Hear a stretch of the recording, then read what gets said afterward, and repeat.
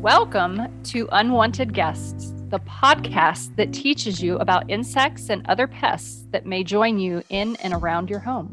It's brought to you by Texas A&M AgriLife Extension and the Texas A&M Department of Entomology. We're your hosts, Wizzy Brown, Bryant McDowell, Molly Keck, Robert Puckett, and Janet Hurley. Welcome to this month's podcast, where we're going to be talking about these little flying creatures called moths. And they're not just any moths. These are a little bit smaller than the normal ones that you might see come in your home during the spring and summer looking for lights. These particular moths either live in your closet or in your pantry. Who would like to talk to us about the clothes moth? I guess I can start rolling with that. Clothes moths are, both of these, or I guess all of the moths that we're going to talk about today are what are considered stored product pests. It's just depending on, what particular product is stored. And so a lot of people think, I mentioned, they're usually in either, closet where you're storing woolen clothes or something, or in your pantry, but they can be in other locations of your home depending on what you have in your house. So I know in my house, my husband is a hunter, and so we have deer heads, and I think a javelina, and various other things. So we are definitely having a animal-based protein source that would be for those moths to feed on. So it's not necessarily that clothes moths are only feeding on clothes. It's that they are feeding essentially on natural fibers. So typically, if they are feeding on clothes, it's going to be something like silk or wool or leather. Or if you have feather boas, does anybody wear feather boas anymore? If not, maybe they should. They need to come back. But it's going to be some natural-based thing. And depending on your furniture, even, like I said, the taxidermy animals could be a problem in our house. But there are also like antique furniture. If you are somebody who likes that and collects that, some of that furniture used to be stuffed with horsehair. And that can be a problem. Or if you have wool rugs or wool carpeting. So like I said, it's not just closet, it's not just clothes. It's just, that's typically what they're on, because most people have moved to synthetic fabrics when we're talking about carpeting and things like that. So it tends to be less of a problem. So we have two basic types of clothes moths that we deal with when we're talking about pest control. And essentially, in my opinion, they pretty much look very similar to each other, and they're very difficult to tell apart in the adult stage. They're both going to be a small moth. So if we're starting with the webbing clothes moth, it's going to be kind of a pale, creamy, white, golden color. And they have I call it Don King hair. So they got a big, poofy, fluffy head, I guess. And that one's kind of more of a orangish, reddish color. So they would be a ginger. And, you can't really see eyes and whatnot. The antennae are going to be long. And the wings are going to maybe be about half an inch.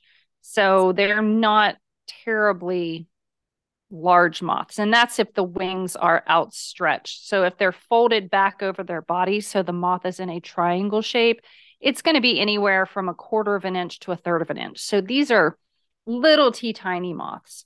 Whereas the case-making clothes moth adult, it's smaller than the webbing clothes moth, so even smaller there. And that one goes from, I'm going to say, I hate doing measurements here.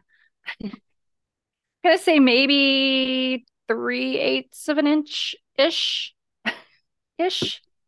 But they're smaller than an almond. I mean, these are tiny. They Yeah. are teeny tiny. So with the case making clothes moth, they are going to be more of a I'm going to say tan-ish color, and they have three dark spots on their front wing, and then they also have fringed, I don't know, like hairs or something. They have fringe coming off of the wings. So on the front wings and the back wings, they have this fringe coming off. So for webbing clothes moth, you look for the Don King hair. For the case making clothes moth, you're going to look for the fringe on the wings. And then the larvae, I'm going to say eggs are going to look pretty much the same for both of them. They're small, white, difficult to see. But the larvae on the webbing clothes moth versus the case making clothes moth can be really easy to tell apart because the case making clothes moth actually will spin a case that it kind of carries around with it. So if you see a larvae dragging around this little spun case that's usually made out of the silk and then whatever material that they are feeding on. So it's often whatever color of whatever they're feeding on. That's going to be a case making. But the webbing clothes moth, the larvae will go out and kind of wander around and eat whatever it's eating. And then it has somewhere like a little silken kind of mat on whatever it's feeding on. And so it'll go back to that to rest. So that's why we call it a webbing versus a case making. But they are both going to feed on natural or animal based fibers. And like I said, that doesn't necessarily mean that it's just clothes. So this is often why people used to store clothing in cedar chests or cedar closets or putting mothballs in with their stored clothing. This was essentially done to keep these clothes moths out of those stored natural clothing or textiles. And this is also another reason why, if you think about spring cleaning and how they used to take the rugs and stuff in their homes and they would put them over something and then they would beat them with those like paddle things. That was another thing where they're getting rid of whatever might be in that carpeting, not only the dirt, but it can also be the moth. And they'll kind of leave them in the sun and let them kind of get out of that stuff. So there was a reason that people used to do that sort of thing. But since we have moved more to synthetic fibers, then we have changed the way that we deal with things.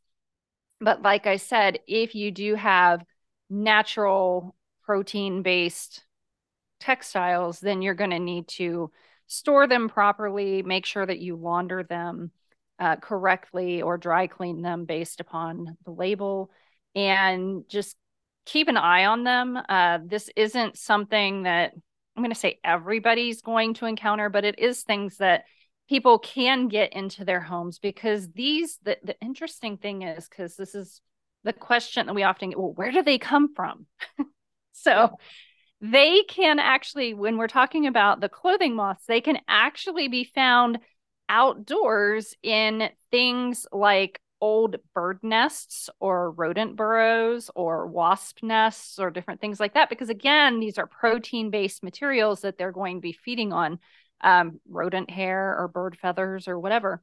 And so they can come in from those spaces if you have a crack around the door, or if you, I don't know, you can also bring them in. So if you're bringing something that you bought secondhand and you went out antiquing and you bring something that is infested, then you have an infestation. So you do have to be very careful about what you're bringing into the home. We have talked about that repeatedly on previous episodes, so I'm not going to expound upon that anymore.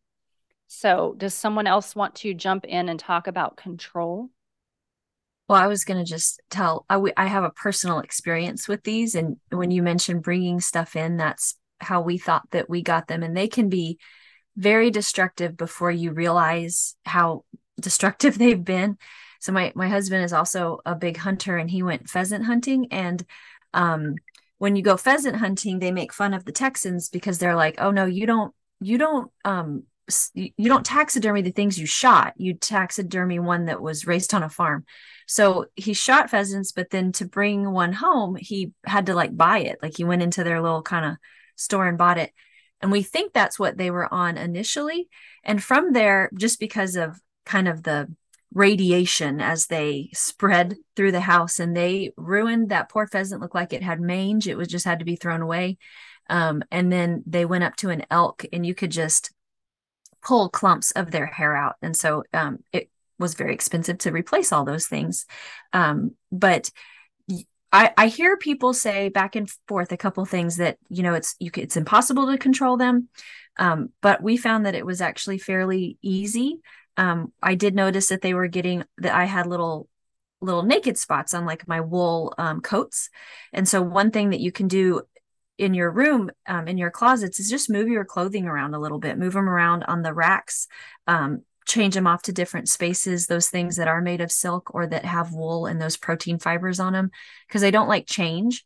And I think, Wizzy, you said you can also dry clean these items and they'll go away there. There are pheromone traps that you can purchase. And I just had a guy that was dealing with them he had a lot of wool suits, like lots of them, and cashmere and just real fancy clothes. And he put out some traps when he moved into this new house, and he was collecting tons of them in those traps. And I suspect they weren't just in the house. I think he was doing like what you mentioned, where they were outside somewhere and they were coming to those pheromone traps. So sometimes those pheromone traps are great, but sometimes they kind of give you a false positive, or not even a false sense of security, but a false sense of panic. And then beyond that, if you contact a pest management professional, you can kind of fumigate individual items. There are ways that they can seal these items up in plastic or some sort of a container if they have them, and utilize different, I don't want to say aerial, but, kind of a gas type of a pesticide that then will kill those things, and then you can replace them back into your home again. And if you are dealing with this sort of stuff, I mean, you're obviously, if they're in your closet and they're feeding on your clothing, take all of the stuff out, clean everything real well with a cleaning solution, a vacuum, get in there. And that can really cut down on the population very quickly if you are very thorough about that. And then, clean whatever they're infesting before you stick it back in there. And, that could possibly take care of the issue right there by doing that. So that's definitely something that you would want to look into. One thing we did was we actually vacuumed the walls. We moved, pictures and other things that were tight up against the wall, and kind of tried to suck up any residue, whether it was a larvae crawling around or eggs that we couldn't see. But you're right, you don't have to fumigate and tent and douse your house. There are ways you can use some physical control to help manage them. I was going to say, if you're the guy or the gal that's got some, maybe you moved from the north to the south or something like that, but if you've got certain things, yes, you do move things about. There's a reason for spring and fall cleaning, and it does have to do with even scattering about some of these moths, because you want to make sure you're not getting things, or maybe you are moving things about, or you, again, helped clean out mom's or grandma's closets. Because, Wizzy, you're talking about natural fibers, and I got to thinking, there are still some plush rugs that you buy that you can't do all. And yeah, we can vacuum, but that's not getting everything.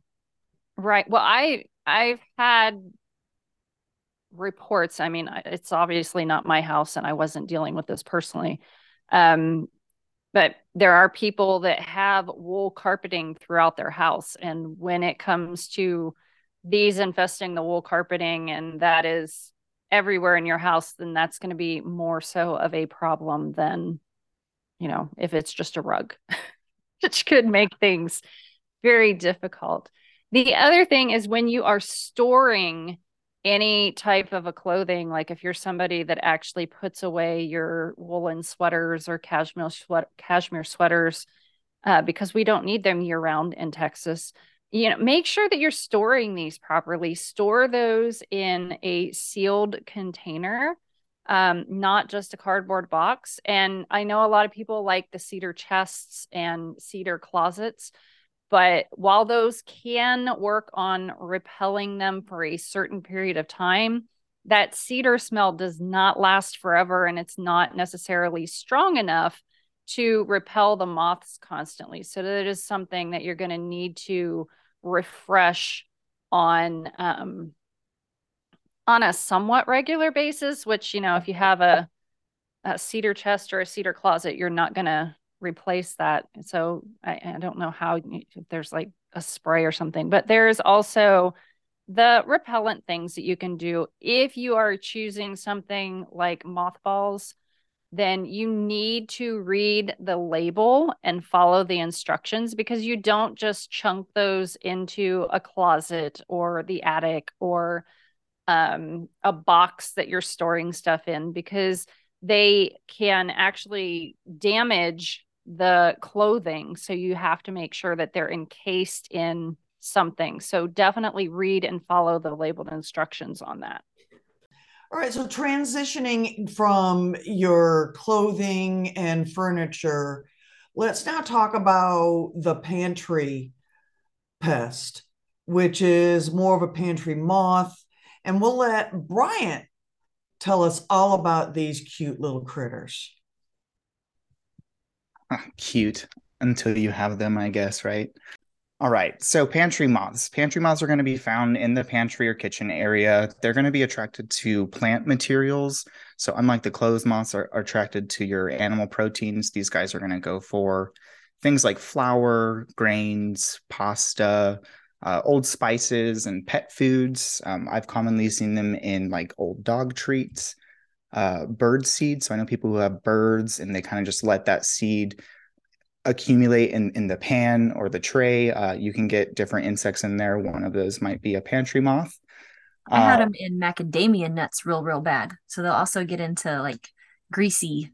Really? Kind of, yeah. They're a little bit greasier than like peanuts or something. Yeah, I also saw like dried fruits, like raisins, you can find them. So compared to the clothes moths, you can tell the difference between the two based on normal, morphological characteristics, how they look, but also, um, when they're flying and where you're finding them. So clothes moths are going to be those nighttime flyers. You're very rarely going to encounter them during the day. So if you're encountering a moth that's flying around during the day, you're going to be dealing with a pantry moth. So one of the most common pantry moths is the Indian meal moth. Compared to those clothes moths we were talking about, this is a larger moth. It's about a 1/2 inch long. The larvae are going to be whitish. That's what you're going to find in the food source. The larvae are then going to leave the food source. They kind of crawl up walls, what have you. They will pupate. And then once the adult emerges, the adult Indian meal moth is going to have kind of a tan, whitish top portion of the wing that's closer to the head. And then as you go further down the body, it's more of like a reddish coppery color. There's a striking line, right down the middle of those wings. Life cycles. So their life cycles are pretty short compared to clothes moths, what I found. So clothes moths, they can vary up to 2 years from egg to adult. Pantry moths, you're going to have usually a more consistent life cycle, about 25 days from adult to egg. Egg to adult. I did want to mention, how did they get in my house, right? You get that question a lot. So pantry moths, they can be picked up and brought home from either a grocery store or a pet or feed supply store. Usually, when food products are sitting, whether or not they're at the farm or the garden or during storage or transport to shops, when they're sitting for that amount of time, they can become infested.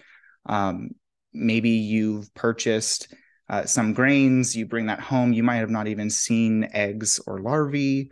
And then all of a sudden you open up your pantry and you have this explosion of moths, coming out flying at you. So the key is finding that food source, and eliminating that, so you're not continually breeding new moths, new generations.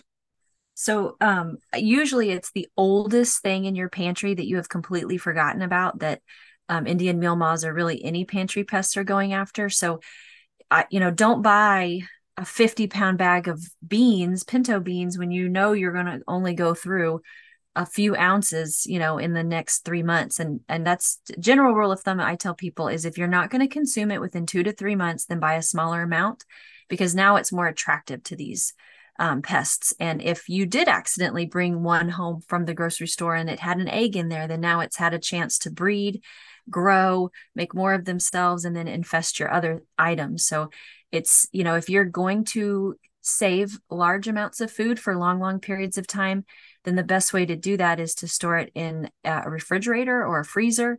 Because even if you have it in Tupperware, there's a chance they can still squeeze their little bodies in, or like I mentioned, they're already in that food.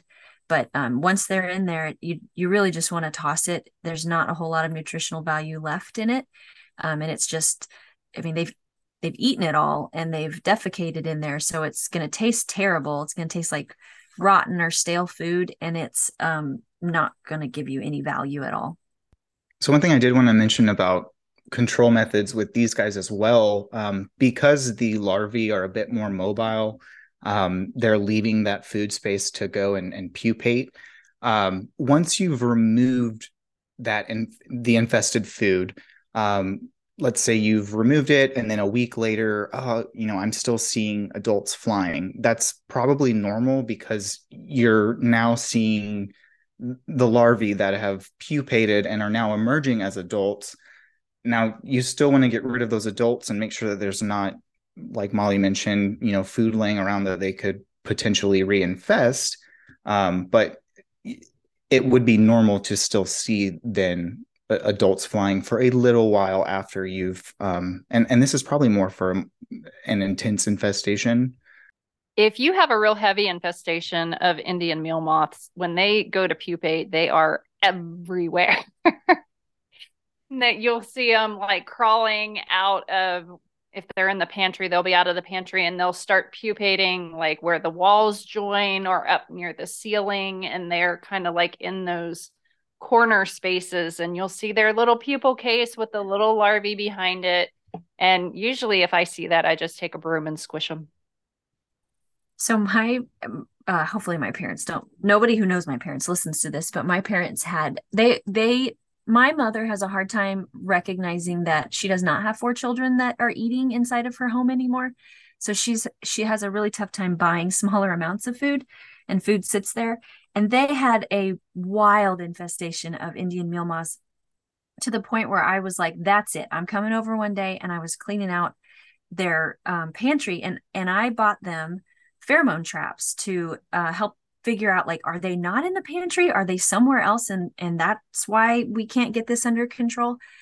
And those pheromone traps are really nice for monitoring, but you can actually, if you put too many out, you can actually confuse them. The males think it's a girl, and they get stuck on the sticky part of the trap.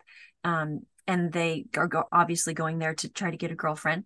But if you put too many of those pheromone traps out, then you confuse, even if you don't catch the boys, you confuse them. They can't figure out where to go. And so then they just die exhausted trying to find a girlfriend.